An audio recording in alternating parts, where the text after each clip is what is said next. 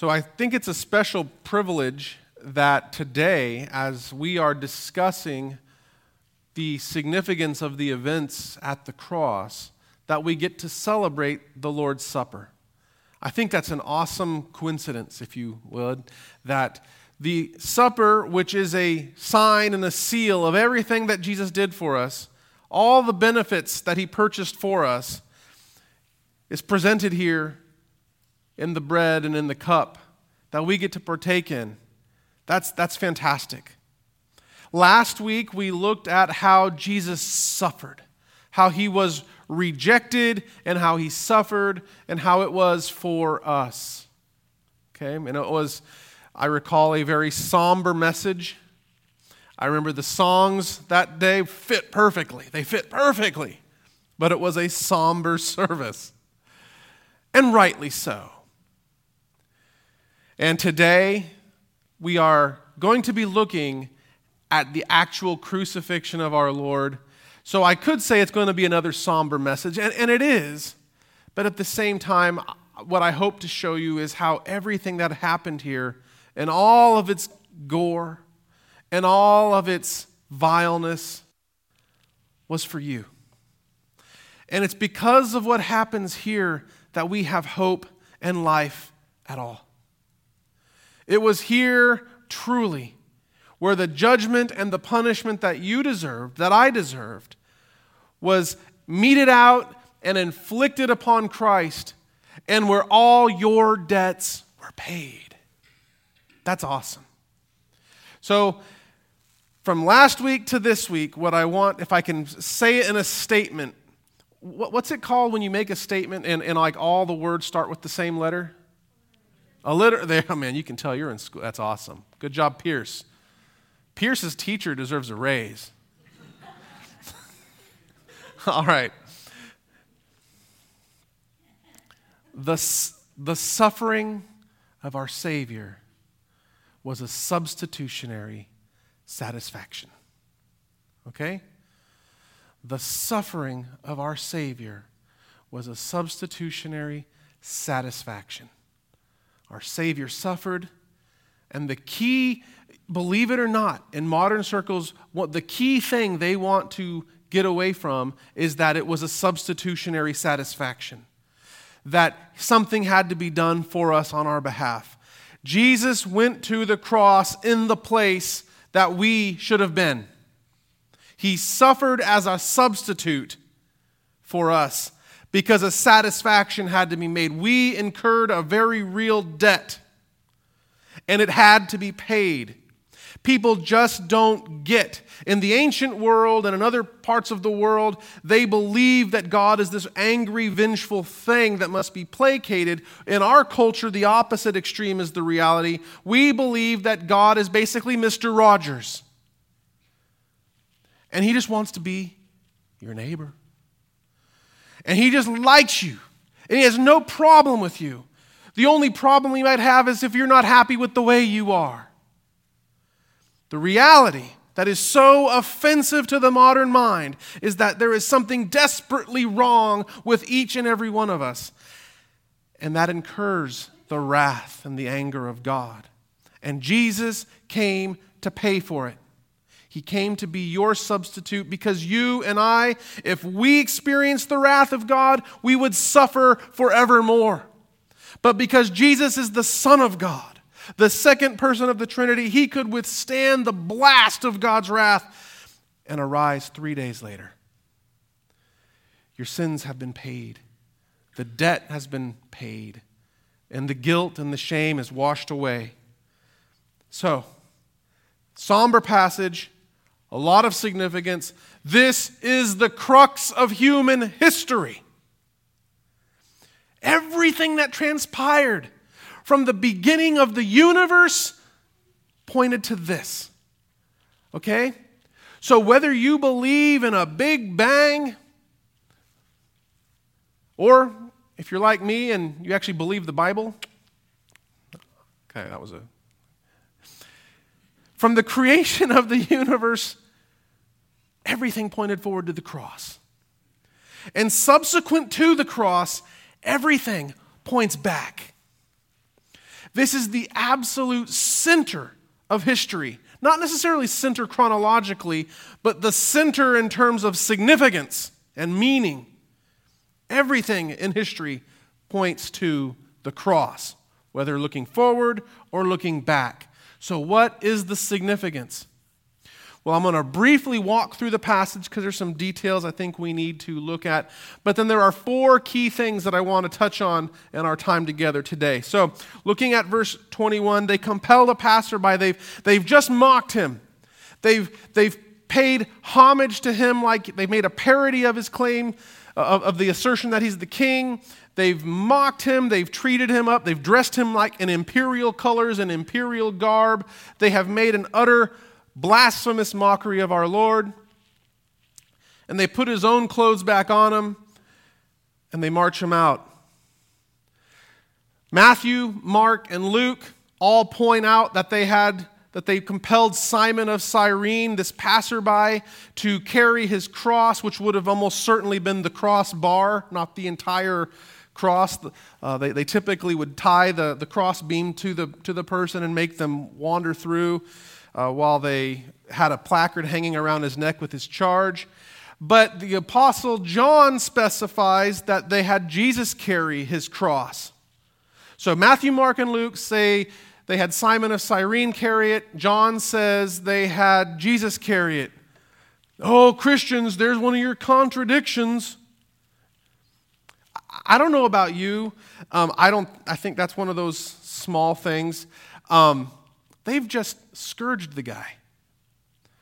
They have literally torn flesh from his body. He's weak physically.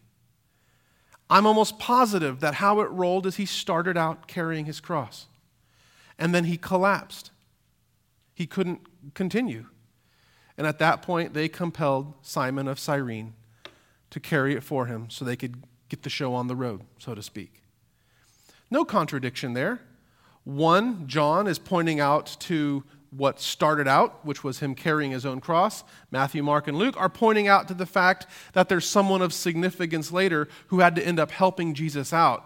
And Simon is significant. Mark is the only one who points out that his children were Alexander and Rufus because they must have been known by Mark's audience. If you remember from back at the beginning of the series, we talked about how Mark was basically writing down Peter's memories in Rome.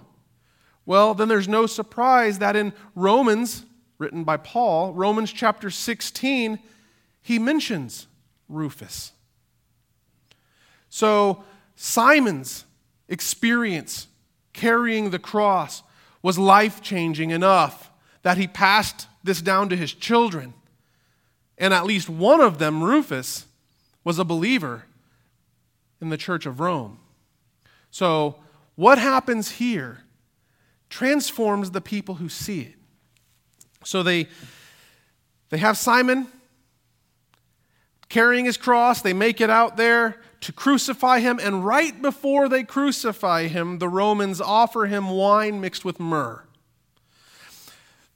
The Romans would oftentimes mix myrrh, which was an essential oil, if you want to call it that. It had anti-inflammatory effects. And so it was kind of a painkiller. So as I was studying and reading how the Roman soldiers oftentimes would carry wine in their canteens that was laced with myrrh, I was reminded of what we do in the military. We pop ibuprofen. It's called Ranger candy. You have so many aches and pains all the time that you just pop ibuprofen like candy. Now, they didn't have good shoes with good arch support. You know, their gear and equipment was heavy and it wasn't nice and ergonomic. So they basically lived on wine that was laced with a pain-killing anti-inflammatory. And they could give it to people in Jesus' situation, not because they cared about easing his pain. No, they knew that if they dulled his pain, guess what would happen? He'd last longer.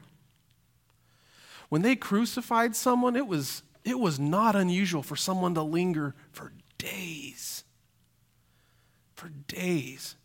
They would sometimes, if they really wanted to make an example out of someone, they would build a slight footrest where just the edge of the heel could rest on it. Just enough to give you just enough lift to take some of the strain off your arms so you could linger for up to a week. They turned it into an art form. But Jesus, whether it's because he doesn't want to dull his senses, or whether they're offering him the wine in their continued mockery of him as a king, he doesn't want to play their game. For whatever reason, he doesn't take it. They crucify him, and everybody's mocking him. The passersby, the priests, even the people on the cross on either side of him, they're mocking him. And they're busy there casting lots for his clothing. Now, I don't know about you. I know that John specifies that his tunic was of one piece. There was no seams. It was a pretty cool sounding garment. It was like a priestly garment. No seams at all. But still, what use would you have for something that's blood-soaked? I mean, think about it. They put it on him after they scourged him. Well, this is real gross, so I'm not going to go into the details, but let's just say that they could remove blood from clothing. And after the service, if you want to know the method they used, I can tell you, but it's kind of gross. But still, that's why they were bothering with Jesus' clothing, because the blood wasn't an issue. They would just take it out of the clothing. Okay? So they crucify him, they're casting lots, and then it says that at the 6th hour, so he's on the cross for 3 hours, and then it gets dark. It doesn't say there's an eclipse. We saw an eclipse this week. And some of you went up to get in the path of the totality, and you saw how dark it got. But this wasn't for a couple minutes. This was darkness for 3 hours, from the 6th to the 9th hour. And it's during this period of darkness that Jesus cries out, my God, why have you forsaken me?" And you may have wondered why, when he's saying, "Eloi, Eloi, my God, why do they think that he's crying out for Elijah?" It's because it was very common to shorten Elijah to simply Eli. Eli is what they would say, okay? Now, listen phonetically, the difference between Eloi and Eli is not that great, especially when it's coming from the mouth of someone who is dying.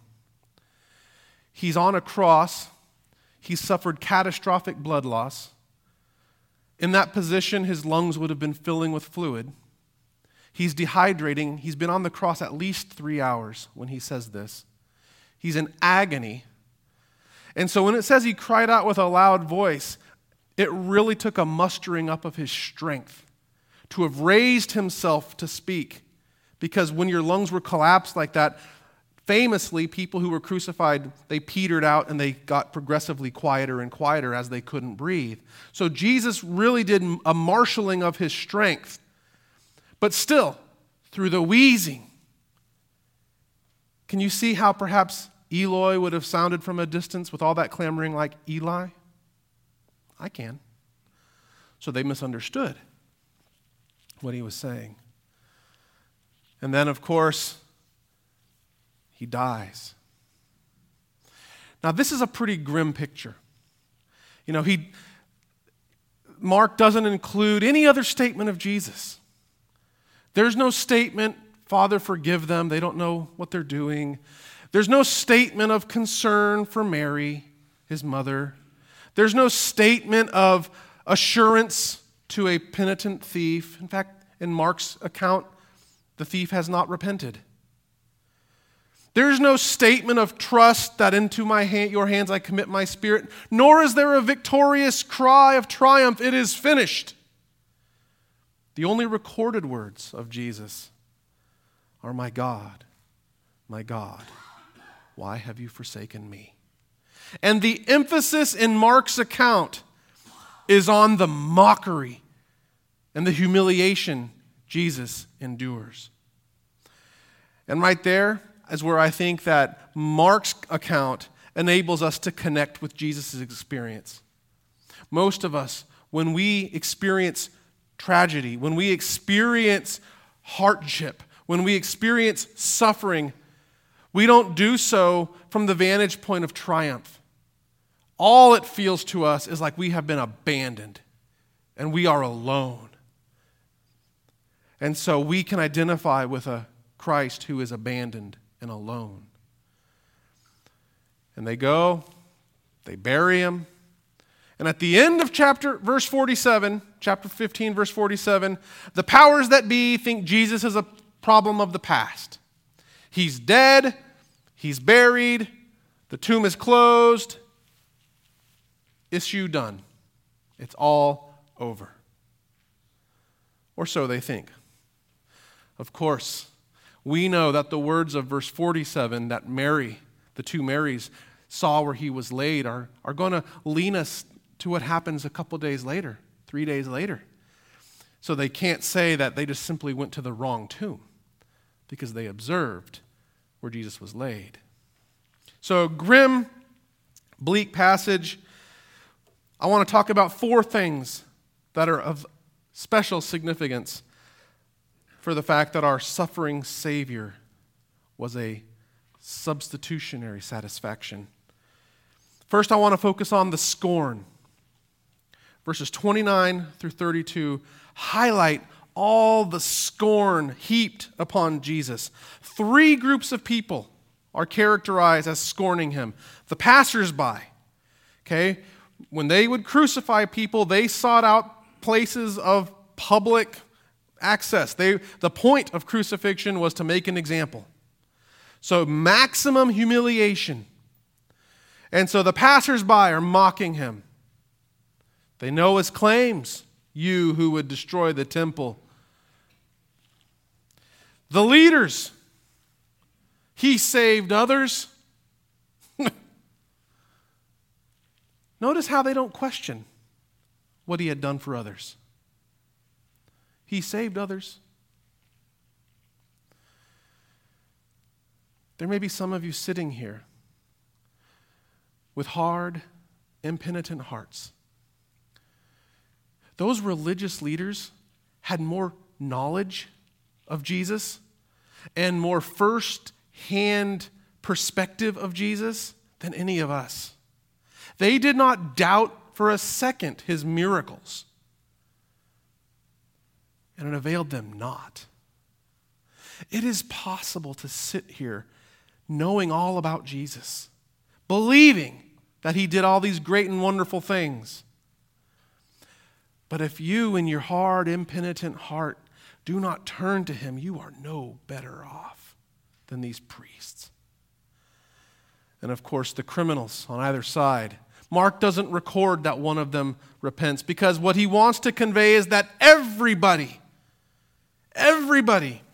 is scorning Jesus, mocking him, ridiculing him, rejecting him, shaming him. The assumption is that God has himself abandoned him, that God himself has rejected him, and therefore every one of his grandiose claims was up in smoke and a joke. And so they heaped it upon him. If he was truly a miracle worker, he'd miracle himself off that cross. That's their perspective. The irony in all this is that it was Jesus staying on the cross. It was Jesus staying up there, receiving all that scorn. That was in fact demonstrating God's approval of him. Hebrews 12:2 says that it was for the joy that was set before him that he endured the cross, that he despised its shame. When it says that he despised its shame, he means that he counted it as nothing. That's why he didn't respond back. He didn't play their games. He suffered for you, for the joy that was set before him. All these people assumed that, like anyone else, he would save his own skin if he could. Yet he shed his so we could have ours saved.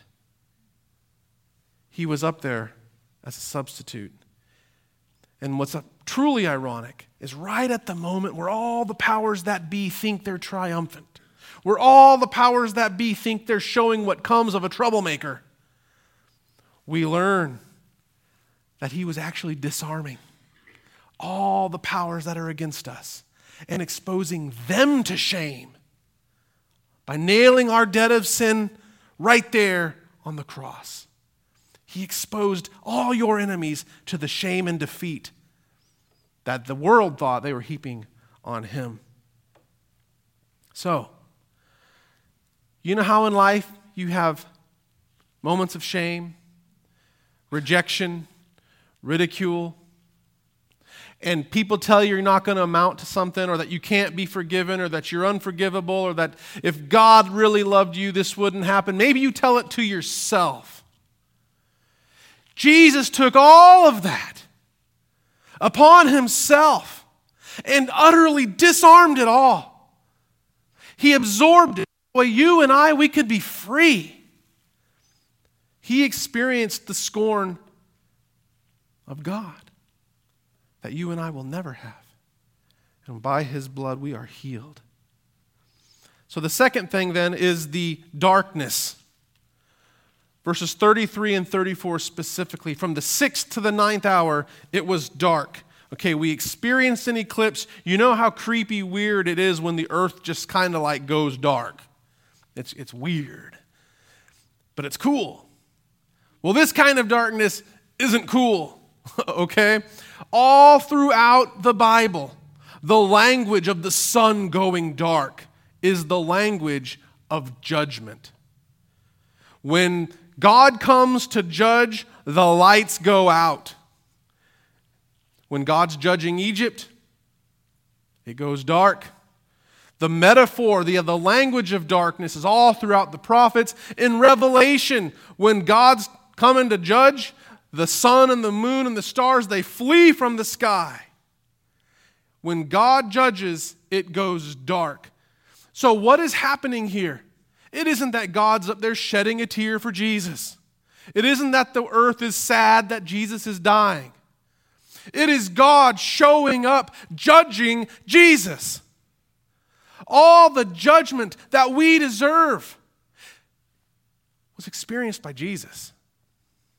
God shows up right there because Jesus is condemning sin in the flesh. God shows up because all of our sins were credited to Jesus. And God is judging him. He is literally experiencing the condemnation of God, which is why the creed is right when it says he descended into hell. Not that he literally was on fire with brimstone, but he experienced the condemnation of God. And he experienced it for you and for me.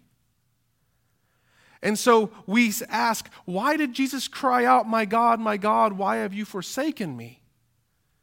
Well, on the one hand, this whole scene is filled with allusions to Psalm 22.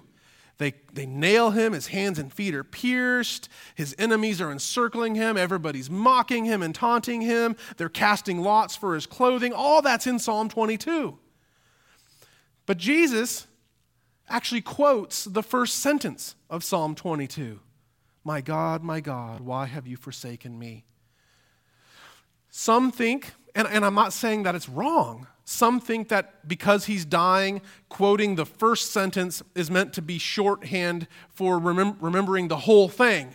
And Psalm 22, it talks about the righteous sufferer who's been rejected by everybody. He feels abandoned by God, but he does not abandon hope because he knows eventually that God vindicates the sufferer. So maybe that's what Jesus is doing, wanting us to trigger a knowledge of the entire psalm, perhaps. But remember, he utters this, but when it's dark and the judgment of God has descended upon him. I really do believe that in that moment, he was experiencing the abandonment of God. That God was present in judgment. And that was for you and for me. So, there's no debt left to pay. The Roman Catholics get it so wrong when they say that we have purgatory where we have to pay satisfaction for the sin that Jesus' blood wasn't sufficient for. There is nothing left to pay. Jesus' sacrifice, his substitute on your behalf, was sufficient to pay for all your debts. Then, of course, there's the curtain torn from top to bottom. They've been mocking his claims about the temple, but yet he stays on the cross, endures their mockery, and it's him staying there that renders the temple obsolete. The rending of that temple curtain is a literal depiction of the fact that now their temple is obsolete. Everything that was going on in the holy place, all where the atonement and propitiation was made, it's torn open. It's not a secret anymore. As Hebrews tells us, we now have confidence to enter the holy places through the blood of Jesus Christ. He's our new and living way. You can access God, the Father, and the throne of God directly through Jesus. No more sacrifices. No more rituals. You can go to God through Jesus. That's awesome. And then, of course, the confession of verse 39. The Roman centurion sees, and it says he saw the way in which Jesus died. And that's what changes him. Now remember, the centurion would have been there. He's the captain of the guard. He would have been there while they're beating him. He would have been there while they were dragging him out. He was there the whole time. And there's something about the way Jesus handles himself, what he says, the cosmological phenomena that are going on around him, and he cries out, surely this man was the Son of God. Now, Jesus has been referred to as the Son of God a few times in this book. Once by Mark himself, the author, at the beginning of the book. Twice by God, when God addresses Jesus and then the disciples, this is my son. Twice by demons. But this is the first time a person in the book has recognized Jesus as the Son of God. And lo and behold, it's a despised Roman centurion, a Roman officer. This here is a foretelling of what's about to happen, where dreaded, despised enemies become actual members of the family. He recognizes and confesses Christ. Even in the Apostles' Creed, which we cited today, the most basic assertion we make about Jesus Christ is he's God's Son. It's the most basic element of understanding who Christ is to recognize that he is the Son of God. And so, right here, we see a foretelling of how the gospel is going to go into the world. And everything that Jesus has just done is going to take away all the enemies, all the opposition, and eventually make family members out of former foes. Jesus came to die as a substitute so that you and me, who were once like the centurion, by nature or by personal disposition, and we are now brought into the family. Jesus and his death accomplished so much. But understand this one little thing. He died as a substitutionary satisfaction for our sins. And because God accepted his sacrifice as sufficient, you and me, we have life everlasting. Let's pray.